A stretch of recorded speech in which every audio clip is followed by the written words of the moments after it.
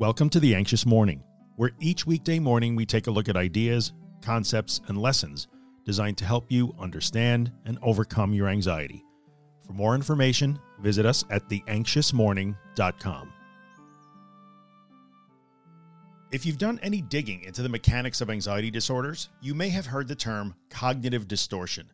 Cognitive distortions are irrational and irrationally biased thinking patterns that play a key role in keeping us stuck along the way to recovery.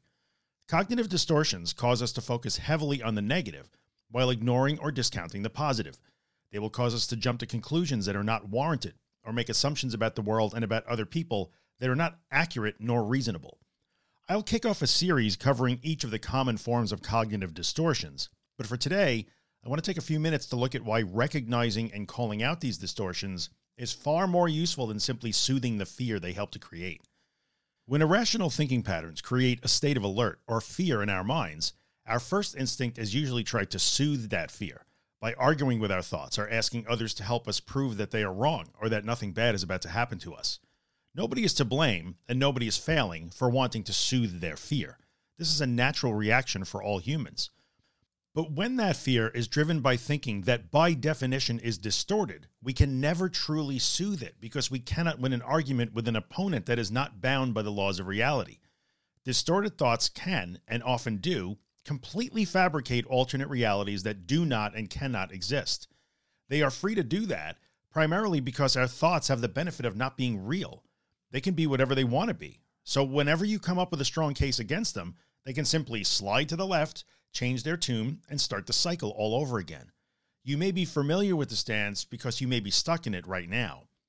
When you default to trying to soothe your fear with words, thoughts, and reassurance provided by others, you are trying to win this unwinnable argument. You might feel better for a short time, but then the wheels fall off again and you're right back at it, trying to knock out an opponent that doesn't feel any of the punches you're throwing no matter how hard you throw them. This is why, even though it might seem insensitive, uncaring, or even rude to react to your fear by calling it out, this is the more productive path to recovery. When afraid and feeling vulnerable, you do not want to hear someone shine a cold light on the irrational and often fictional basis for your fear. You want to be told that you are okay. Unfortunately, in this context, it is far better, although much more difficult, to show yourself that you are okay. This begins with the act of recognizing the distortion and calling it out, sometimes in a brutal, direct way that leaves no wiggle room for rebuttal. Calling out distortions is process-based. It leads to long-term progress. It helps teach us to see harmful patterns and apply needed corrections across multiple contexts.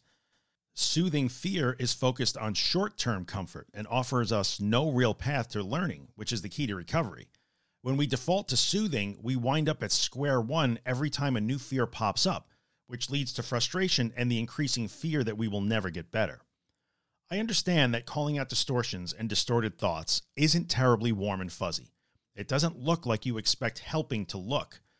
But in the end, it is a kind thing to do for yourself and for someone else because it shines a light down the path to what is truly desired and needed. It is important that I say, though, that this doesn't mean that you have license to be mean, rude, or condescending to yourself or anyone else. But that's a topic for another day. If you're enjoying The Anxious Morning and you'd like to get a copy of the podcast delivered into your email inbox every morning, visit theanxiousmorning.email and subscribe to the newsletter. If you're listening on Apple or iTunes, take a second and leave a 5-star rating, maybe write a small review. It really helps me out.